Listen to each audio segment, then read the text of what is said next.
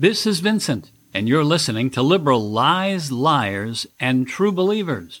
We all know that liberals lie. They lie all the time, and their friends in the media lie too. Their uninformed true believers claim that liberals are the smartest people in the room, but facts prove that wherever they have power, there's only failure. Our mission is to expose their lies, to stand up to their lies, and to keep our freedom. School systems all over America are cashing big checks from the COVID-19 relief bills passed by Congress. They have already gotten two, but the big one is still waiting to be approved by Congress.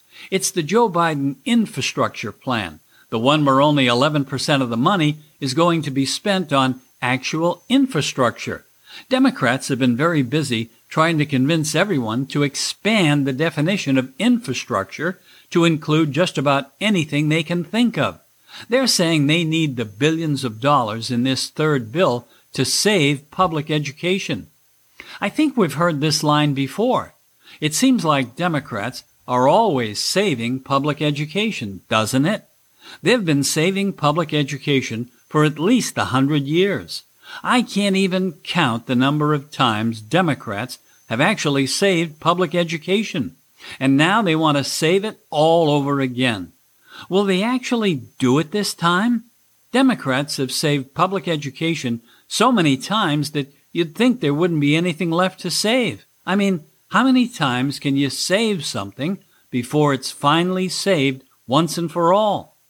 Wouldn't you love to hear just one Democrat say, "You can stop now. That's enough money for education. Thanks. We don't need any more. We have so much money that we can finally do something that we've never been able to do in the past. Educate your children." Although they don't call it spending money anymore, do they? They call it investing in our children. Now, how many times have you heard that phrase? At least 100, maybe 1,000 times. It's one of the favorite sayings of Democrats. We must invest in education.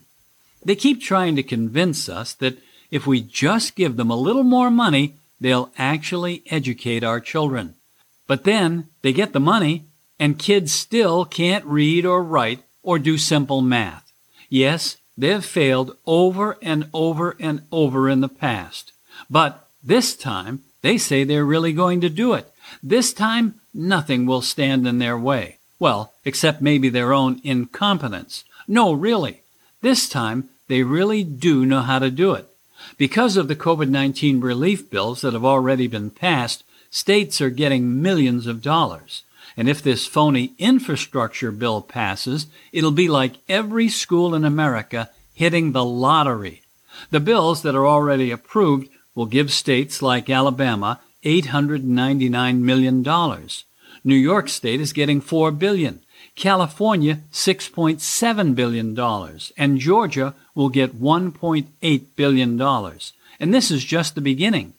I heard a congressman the other day say that the new Joe Biden infrastructure bill just had to be passed because it had money in it for education, and that money is desperately needed to rescue public education. They can't live without it. Every child in America is at risk if they don't get this money.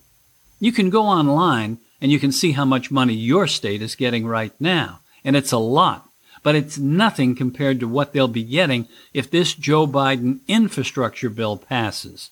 So, in the first bills that were already passed, states are getting these huge amounts of money for education. But they say it's not enough. They need the billions of dollars from Joe Biden's infrastructure bill. And if they can't get this investment in our children's future, then we just don't care about our kids, do we? They tell us that this is a terrible crisis. Well, not as big as the COVID-19 crisis or the climate change crisis or the white supremacy crisis, but it's still a very big crisis. It could be an existential threat to our public education system. Yes, it could be an existential threat to our kids. Hey, but don't worry. This time, they have a plan. And it's not like the same plan they used the last time. That one failed. And it isn't like the plan before that one, because that one failed too. Or the one before that one either. This time, trust them. It'll work. Here it is. They're going to lower standards so much that anyone can get a passing grade in any subject. And they're going to get rid of all testing, too, because, as we all know, tests are racist. In case you haven't noticed, many cities have already gotten rid of testing. Teachers' unions have supported getting rid of testing for many years, and because they're the experts, many big cities are going along with that idea. And you've probably heard that the state of Virginia wants to eliminate all advanced math classes because they're racist, and so does the city of Seattle, too. There's even an organization called EquitableMath.org, and they want to dismantle racism in math. Think about that for a minute. 2 plus 2 is racist. I know your first response is to laugh, but this is a serious push in American education. What this really means, getting rid of testing and eliminating advanced math classes and other plans in the works for public education, is that the people who run public education in America have thrown in the towel. They're admitting defeat. They're telling us that they can't educate our children, so they're giving up on that idea completely. But we knew that already, didn't we? Children living in our cities haven't been getting an education for at least 75 years or even more.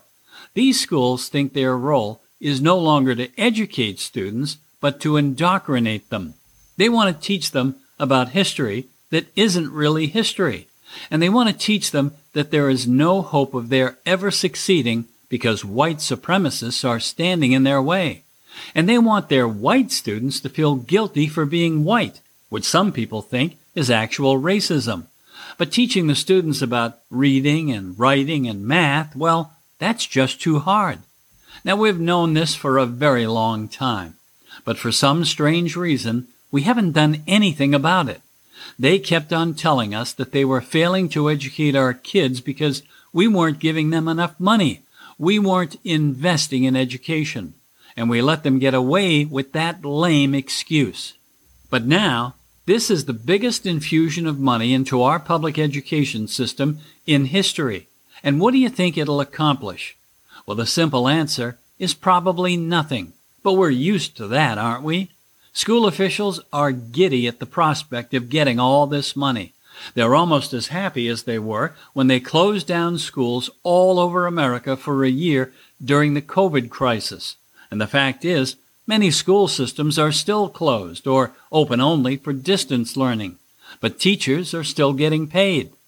And I've been reading about the grand plans that many cities have for spending all of the money that's been dropped on them. The first thing they're going to do, they say, is talk to community leaders and activists and community organizers, too. Then they're talking to the NAACP. And some cities are talking to BLM activists, too. You'll notice that they aren't talking to one group, though, and that's the parents of the children who attend these schools. And the thing that they all seem to agree on is that none of the money should go to charter schools or private schools either. Apparently, some of those schools actually do teach children things they really need to know. So we can't have that, can we? So these professional educators have to talk to community organizers and other special interest groups before they spend the money. Why? If they're professional educators, they should know exactly where the money should go, where it can best benefit the students. But that isn't the purpose of this money, is it? In fact, if these educators were actually smart, they might refuse to take all of this cash. I mean, what happens if people start expecting them to actually educate students? What if people start asking where the money's going? Will they find it's going to hire more useless people for staff positions? Will it go to raising teacher salaries? Just how will it be wasted? Because we all know for a fact that hardly any of it will go to help the actual students. And the schools will still fail our children. And a year from now, Democrats will tell us again that they need more money to invest in public education. And again, they'll tell us that it's a crisis. And once again, some of us will ask, what happened to all that COVID money? Where did it go? But most people won't even ask any questions, and Democrats will be allowed to get away with failing our children once again. And it goes on and on. How sad.